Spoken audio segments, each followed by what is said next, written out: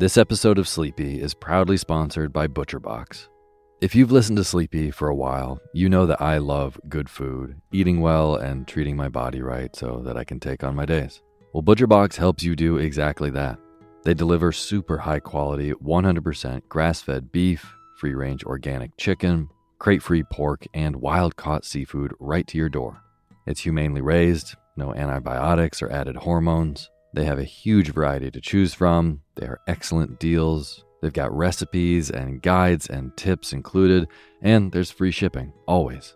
Eating well is a huge factor in getting a good night's sleep, as is sometimes saving the trip to the grocery store and taking some stress out of your daily schedule. I have been loving these deliveries for those reasons. Been cooking up their steak tips with eggs in the morning with butter and scallions and soy sauce, and I also made a delicious brine chicken roast with lemon parsley gravy.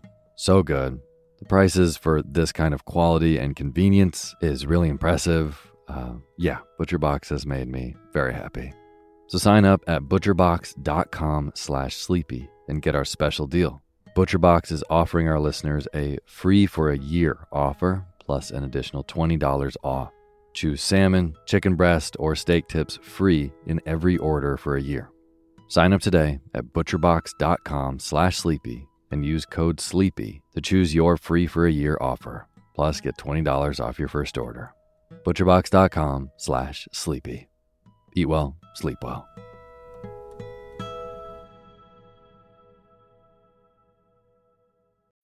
When you need mealtime inspiration, it's worth shopping Kroger, where you'll find over 30,000 mouth-watering choices that excite your inner foodie. And no matter what tasty choice you make, you'll enjoy our everyday low prices, plus extra ways to save, like digital coupons worth over $600 each week. You can also save up to $1 off per gallon at the pump with fuel points. More savings and more inspiring flavors make shopping Kroger worth it every time. Kroger, fresh for everyone. Fuel restrictions apply. Imagine unlocking a version of yourself that's unstoppable, where mental barriers no longer hold you back. Listen to Mentally Stronger with me, Amy Morin, therapist and international best-selling author, here to guide you on a journey to reaching your greatest potential.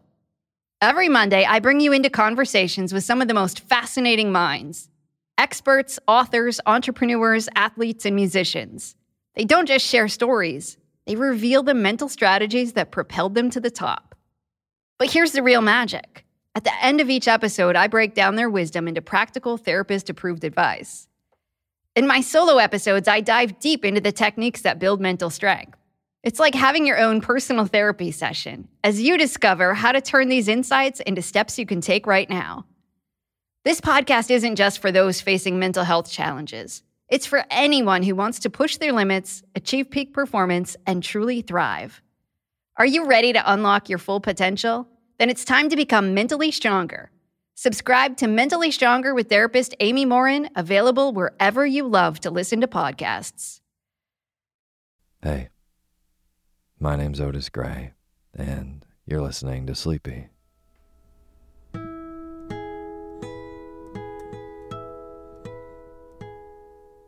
podcast where I read old books to help you get to sleep, and a proud member of the Airwave Podcast Network. I have got a wonderful, snoozy bedtime story for you tonight. But before we get to tonight's reading, I just want to thank all of our patrons on patreon.com. Haley and Andrew Price, Phoenix Booth, Emma, Jen Howard, Madeline Mason, Lisa Tamborelli, Natalie Baum, Sam O'Connor, Charlotte Long, Kathleen Kaiser, and Nikki Moyer. Thank you all so much for being a part of making this show. And for those of you who don't know, all the names that I just read are new patrons on patreon.com, this amazing site where you can go on and support artists and creators that you like. You donate $1, $2, maybe $5 a month. At $5 a month with the Sleepy Podcast, you get access to a special Patreon poetry feed where I send poetry readings right to you every other Monday just for donating. Every dollar goes a really long way. So if the show works for you, maybe consider donating on patreon.com/sleepyradio and be a part of making the show. It's also a really good place to get a hold of me, so if you'd like to reach out, just go to patreon.com/sleepyradio. I would love to hear from you. Thank you. And as always, the music that you're hearing is by my good friend James Lepkowski, and the Sleepy cover art is done by Grace Kanan. Well, this is actually the first recording in a long time where I get to record with the window open. It's beautiful out here. I really hope it stays this way, but if you hear any birds or maybe a light breeze in the trees, that's what it is, sitting right in front of an open window. So, I want to keep reading books that kind of have a feeling of springtime in them, and kind of new beginnings. And tonight, I'm going to read a book that I have not read before. It's To the Lighthouse by Virginia Woolf. It was written in 1927. It was actually a listener recommendation, and I'm really, really excited to read it. Well, not too excited, because I want you to fall asleep, of course. So, now is the time for you to get really comfortable. Feel yourself melt into your bed. Fluff up your pillow just how you like it. Close your eyes and let me read to you.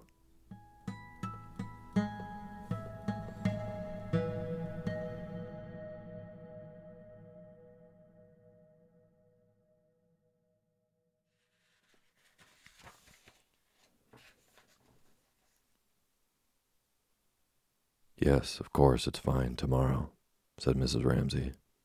But you'll have to be up with the lark, she added.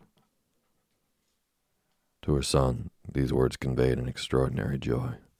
As if it were settled, the expedition were bound to take place, and the wonder to which he had looked forward for years and years, it seemed, was, after a night's darkness and a day's sail, within touch.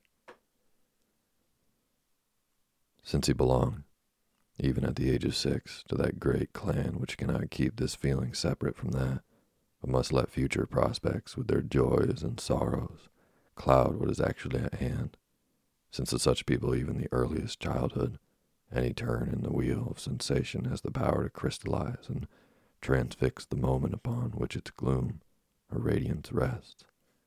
James Ramsay, sitting on the floor, cutting out pictures from the illustrated catalog of the Army and Navy stores, endowed the picture of a refrigerator, as his mother spoke, with heavenly bliss. It was fringed with joy. The wheelbarrow, the lawnmower, the sound of poplar trees, leaves whitening before rain, rooks cawing, brooms knocking, dresses rustling.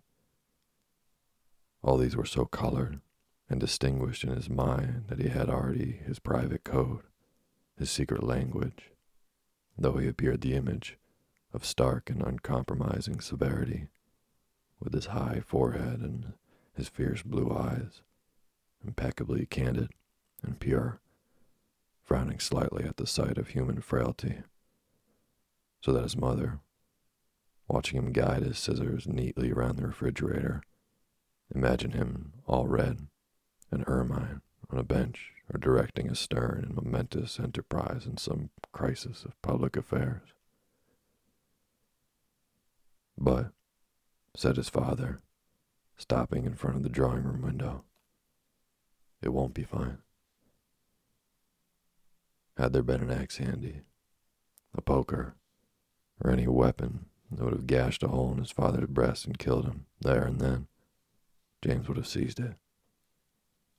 Such were the extremes of emotion that Mr. Ramsay excited in his children's breasts by his mere presence, standing, as now, lean as a knife, narrow as the blade of one, grinning sarcastically, not only with the pleasure of disillusioning his son and casting ridicule upon his wife, who was 10,000 times better in every way than he was, James thought, but also with some secret conceit at his own accuracy of judgment.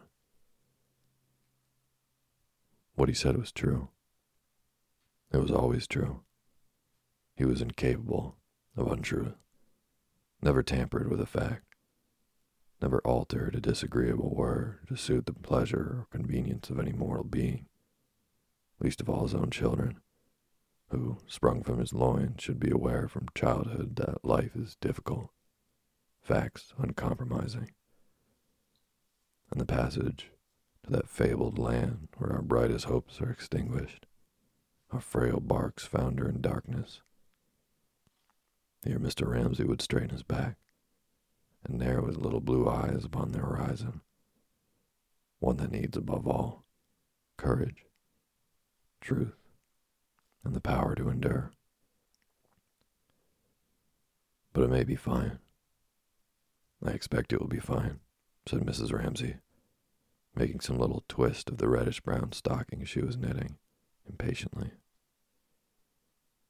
If she finished it tonight, if they did go to the lighthouse after all, it was to be given to the lighthouse keeper for his little boy, who was threatened with a tuberculosis hip, together with a pile of old magazines, and some tobacco, indeed, whatever she could find lying about, not really wanted, but only littering the room, to give those poor fellows, who must be bored to death sitting all day with nothing to do but polish the lamp, and trim the wick, and rake about on their scrap of garden, something to amuse them.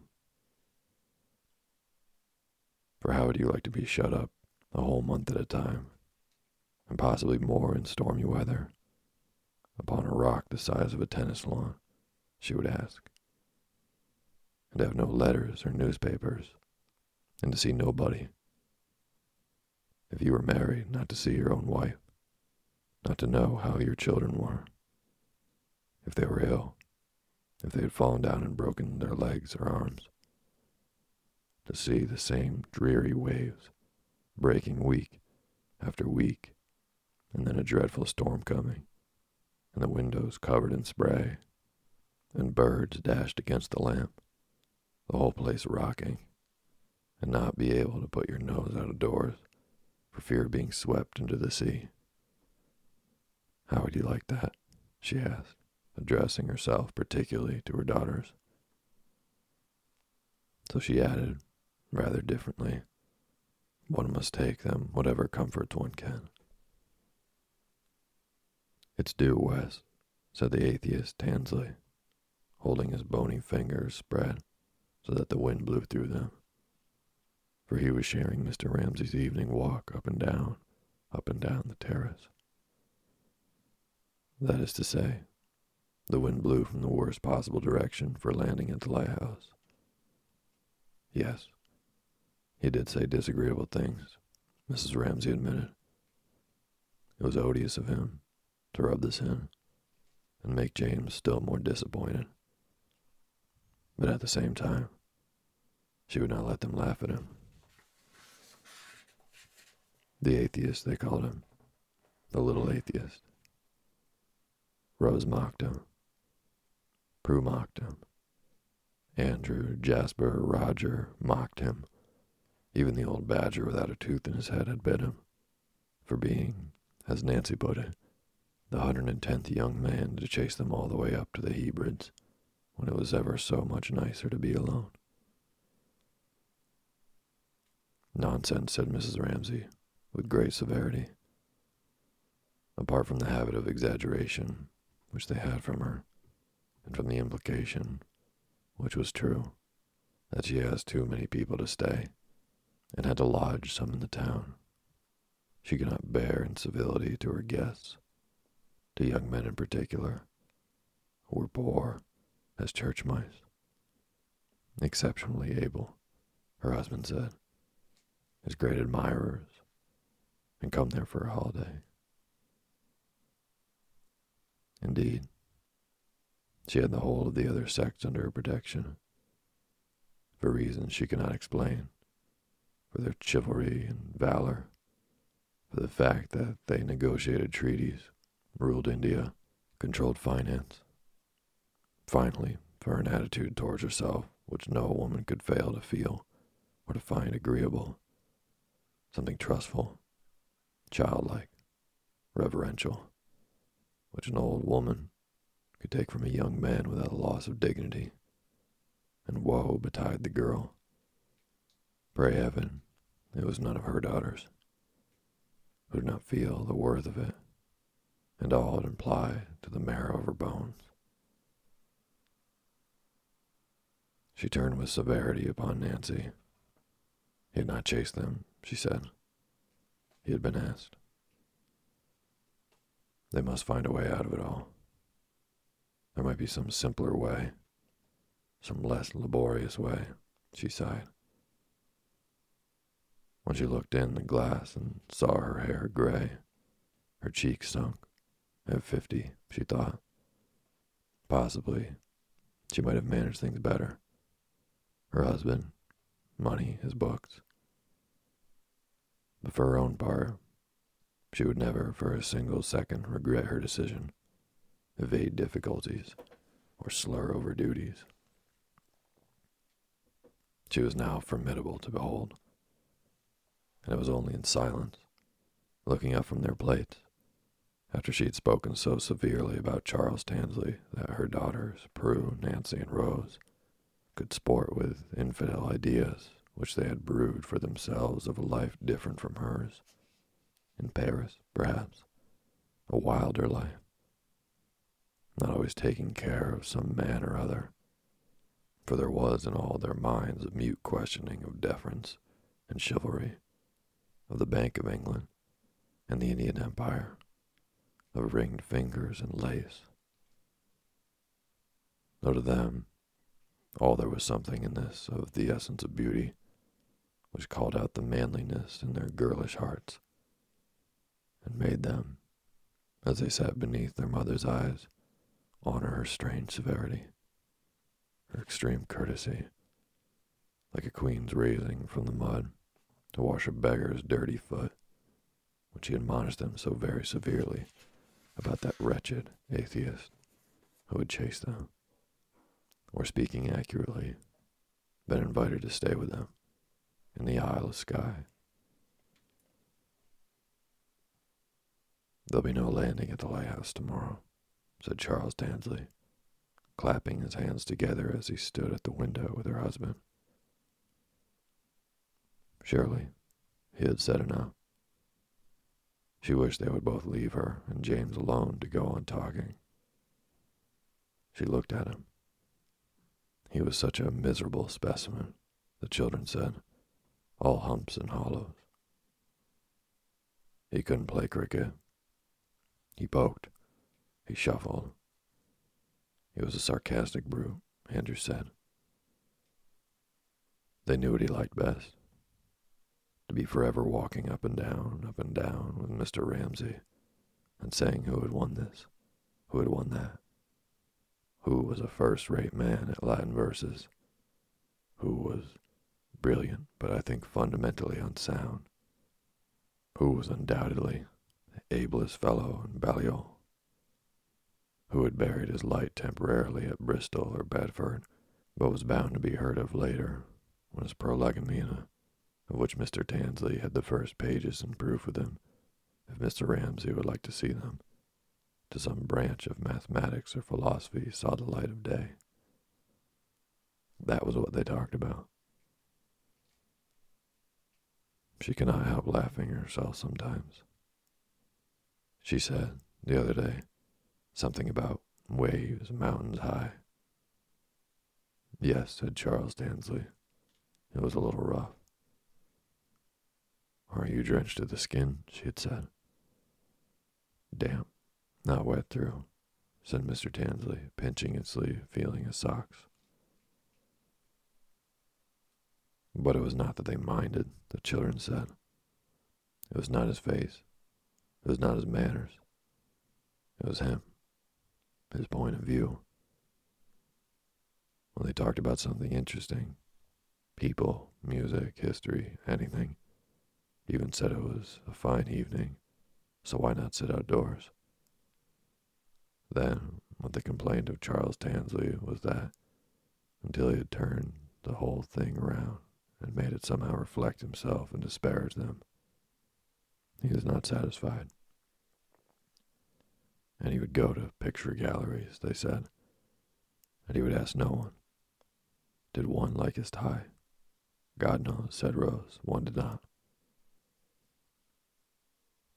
Disappearing as stealthily as stags from the dinner table, directly when the meal was over, the 8 sons and daughters of Mr. and Mrs. Ramsay sought their bedrooms.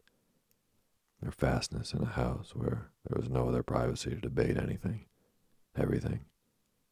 Tansley's tie, the passing of the Reform Bill, seabirds and butterflies, people, while the sun poured into those attics, which a plank alone separated from each other, so that every footstep could be plainly heard, and the Swiss girl sobbing for her father, who was dying of cancer in a valley of the Grisons, and lit up bats, flannels, straw hats, ink pots, paint pots, beetles, and the skulls of small birds, while it drew from the long frilled strips of seaweed pinned to the wall a smell of salt and weeds, which was in the towels too, gritty with sand from bathing.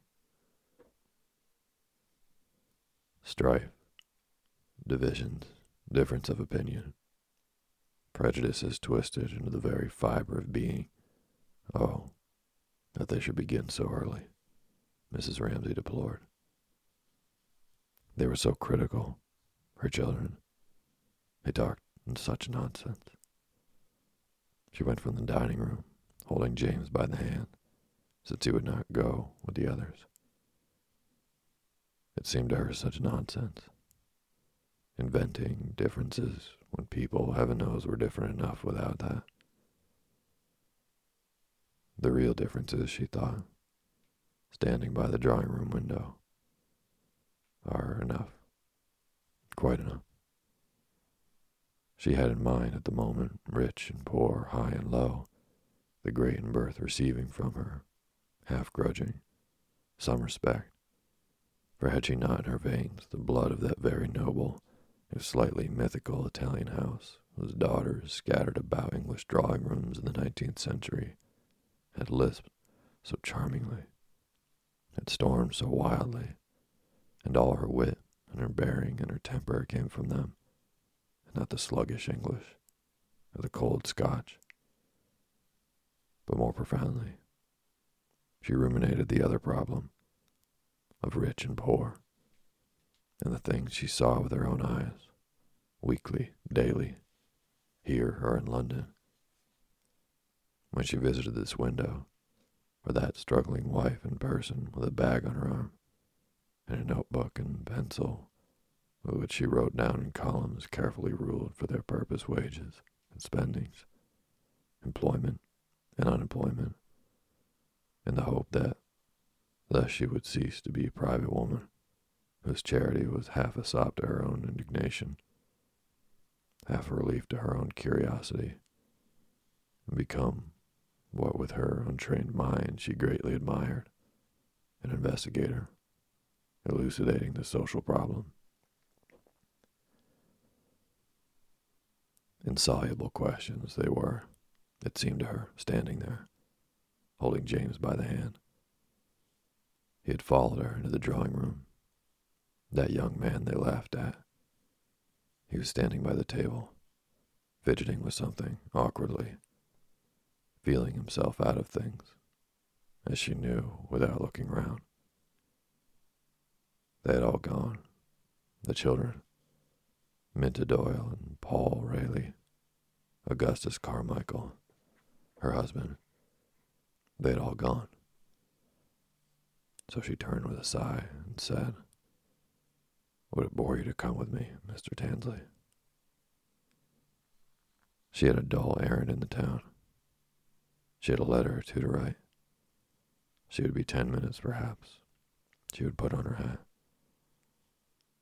And with her basket and parasol, there she was again 10 minutes later, giving out a sense of being ready, of being equipped for a jaunt, which, however, she must interrupt for a moment.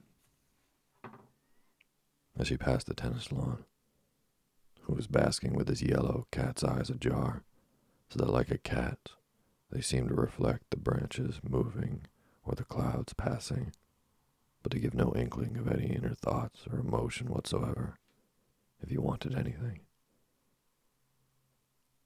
For they were making the great expedition, she said, laughing. They were going to the town. Stamps, writing paper, tobacco, she suggested, stopping by his side. But no, he wanted nothing. His hands clasped themselves over his capacious paunch. His eyes blinked, as if he would like to reply kindly to those blandishments. She was seductive, but a little nervous, but could not, sunk as he was in gray-green somnolence, which embraced them all, without need of words, in a vast or benevolent lethargy of well-wishing. All the house, all the world, all the people in it. For he had slipped into his glass at lunch a few drops of something, which accounted, the children thought, for the vivid streak of canary yellow in mustache and beard that was otherwise milk white. No, nothing, he murmured. He should have been a great philosopher, said Mrs. Ramsay, as they went down the road to the fishing village. But he had made an unfortunate marriage. Holding her black parasol very erect, and moving with an indescribable air of expectation, as if she were going to meet someone round the corner, she told the story. An affair at Oxford with some girl, an early marriage, poverty, going to India, translating a little poetry very beautifully, I believe, being willing to teach the boys Persian or Hindustani. But what really was the use of that? And then lying, as they saw him on the lawn. It flattered him, snubbed as he had been. It soothed him that Mrs. Ramsay should tell him this. Charles Tansley revived, insinuating too as she did the greatness of the man's intellect, even in his decay, the subjection of all wives. Not that she blamed the girl, and the marriage had been happy enough, she believed, to their husband's labors. She made him feel better pleased with himself than he had done yet, and he would have liked, if they had taken a cab, for example, to have paid the fare. As for her little bag, might he not carry that? No, no, she said. She always carried that herself. She did too. Yes, he felt it in her. He felt many things, something in particular that excited him and disturbed him for reasons which he could not give. He would like her to see him, gowned and hooded, walking in a procession, a fellowship, a professorship. He felt capable of anything and saw himself, but what was she looking at? At a man passing a bill. The vast flapping sheet flattened itself out, and each shove of the brush revealed fresh legs, hoops, horses, glistening reds and blues, beautifully smooth, until half the wall was covered with advertisement of a circus. 100 horsemen, 20 performing seals, lions, tigers, craning forwards, for she was not short-sighted. She read it out. Will visit this town, she read. It was terribly dangerous work for the one-armed man, she exclaimed, to stand on top of a ladder like that. His left arm had been cut off in a reaping machine 2 years ago. Let us all go, she cried, moving on, as if all these riders and horses had filled her with childlike exultation and made her forget her pity. Let's go, he said, repeating her words, clicking them out, however, with a self-consciousness that made her wince. Let us all go to the circus. No, he could not say it right. He could not feel it right. But why not, she wondered. What was wrong with him then? She liked him warmly at the moment. Had they not been taken, she asked, to circuses when they were children? Never, he answered, as if she asked the very thing he wanted. I've been longing all these days to say how they did not go to circuses. It was a large family, 9 brothers and sisters, and his father was a working man. My father is a chemist, Mrs. Ramsay. He keeps a shop.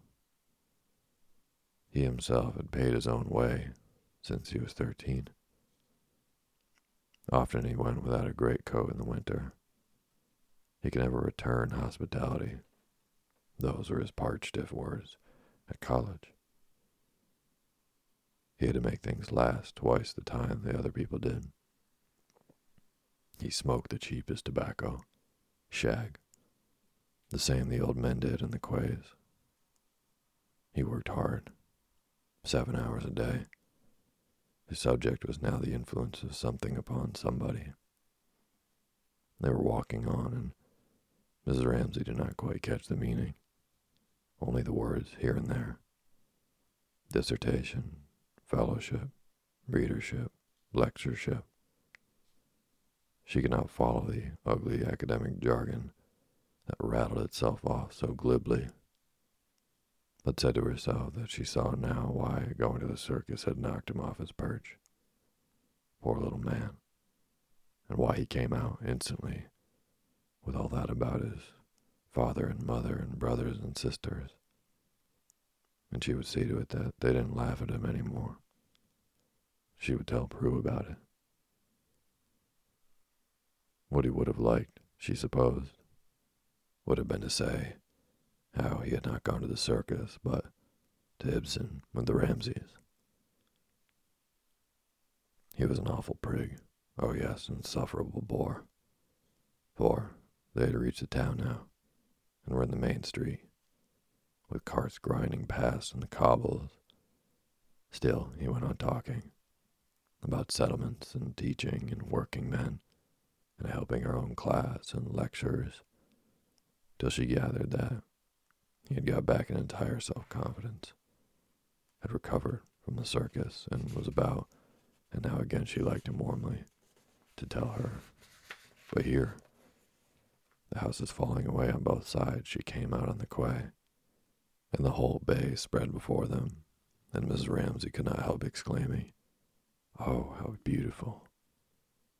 For the great plateful of blue water was before her, the hoary lighthouse, distant, austere, in the midst and on the right, as far as the eye could see, fading and falling, and soft low pleats the green sand dunes with the wild flowing grasses on them, which had always seemed to be running away into some moon country, uninhabited of men. That was the view, she said, stopping, growing grayer-eyed, that her husband loved. She paused a moment. But now, she said, artists had come here. There, indeed, only a few paces off, stood one of them, in Panama hat and yellow boots, seriously, softly, absorbedly, for all that he was watched by 10 little boys, with an air of profound contentment on his round red face, gazing. And then, when he had gazed, dipping, imbuing the tip of his brush in some soft mound of green or pink. Since Mr. Pauncefort had been there 3 years before, all the pictures were like that, she said, green and gray, with lemon-colored sailing boats and pink women on the beach. But her grandmother's friends, she said, glancing discreetly as they passed, took the greatest pains. First they mixed their own colors, and then they ground them, and they put damp cloths to keep them moist. So Mr. Tansley supposed she meant him to see that this man's picture was skimpy. Was that what one said? The colors weren't solid. Was that what one said? Under the influence of that extraordinary emotion which had been growing all the walk, had begun in the garden when he had wanted to take her back, had increased in the town when he had wanted to tell her everything about himself. He was coming to see himself, and everything he had ever known gone crooked a little.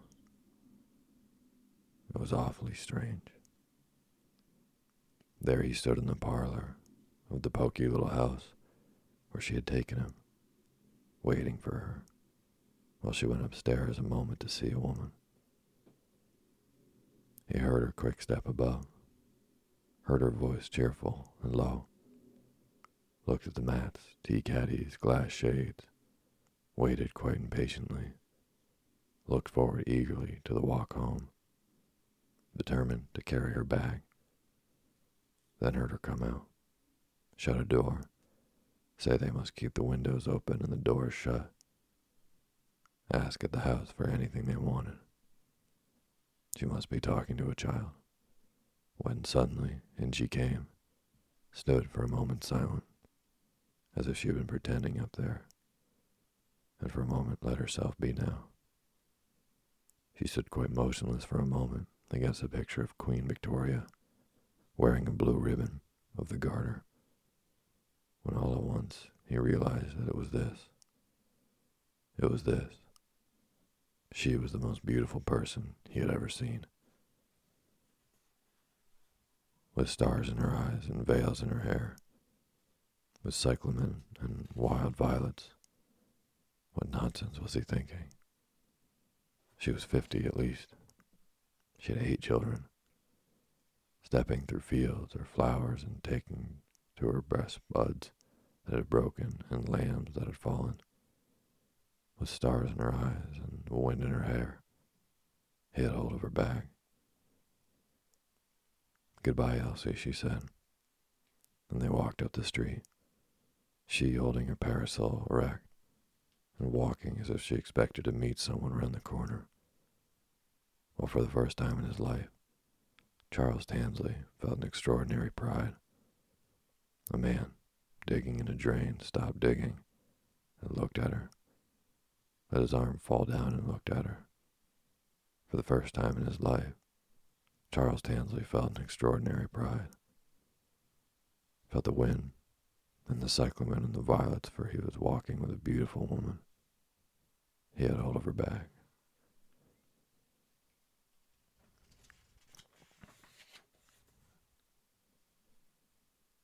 "Perhaps you will wake up and find the sun shining and the birds singing," she said compassionately, soothing the little boy's hair. For her husband, with his caustic saying that it would not be fine, had dashed his spirits, she could see. This going to the lighthouse was a passion of his, she saw, and then, as if her husband had not enough, with his caustic saying that it would not be fine tomorrow, his odious little man went and rubbed it all in over again. "Perhaps it will be fine tomorrow," she said, smoothing his hair. All she could do now was admire the refrigerator and turn the pages of the stores list in the hope that she might come upon something like a rake or a mowing machine, which, with its prongs and its handles, would need the greatest skill and care in cutting out. All these young men parodied her husband, she reflected. He said it would rain.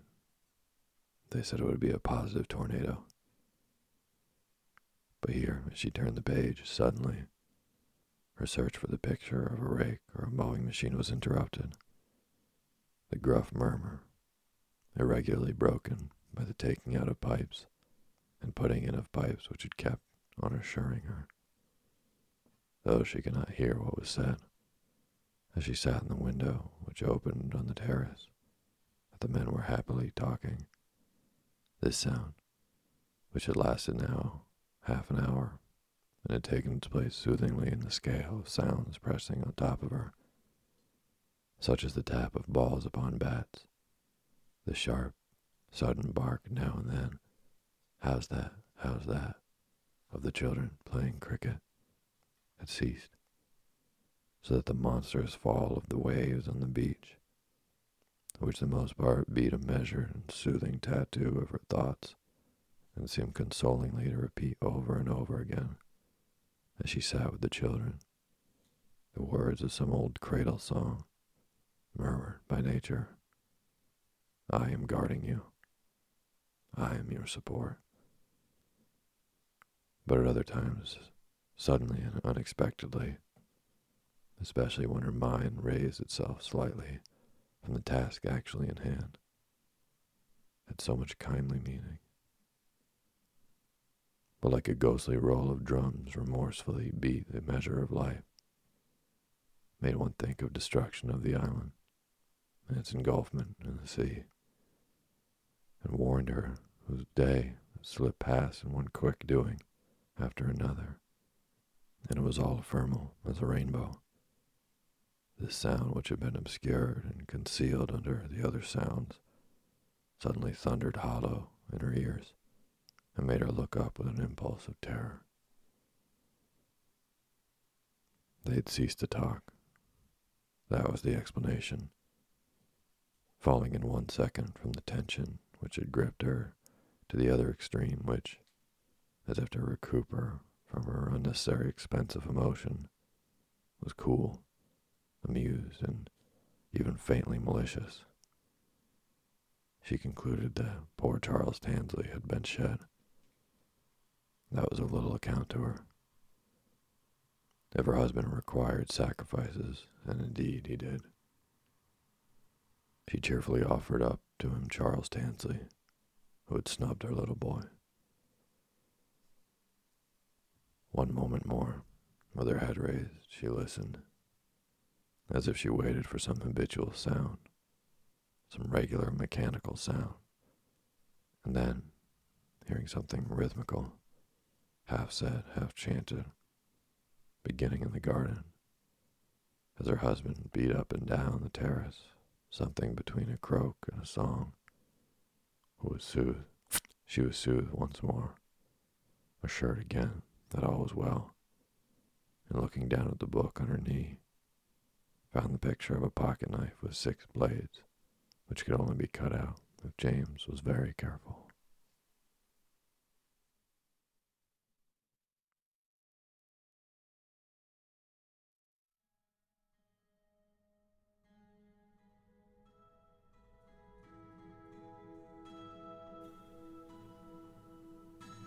Thank you for listening to Sleepy. Good night.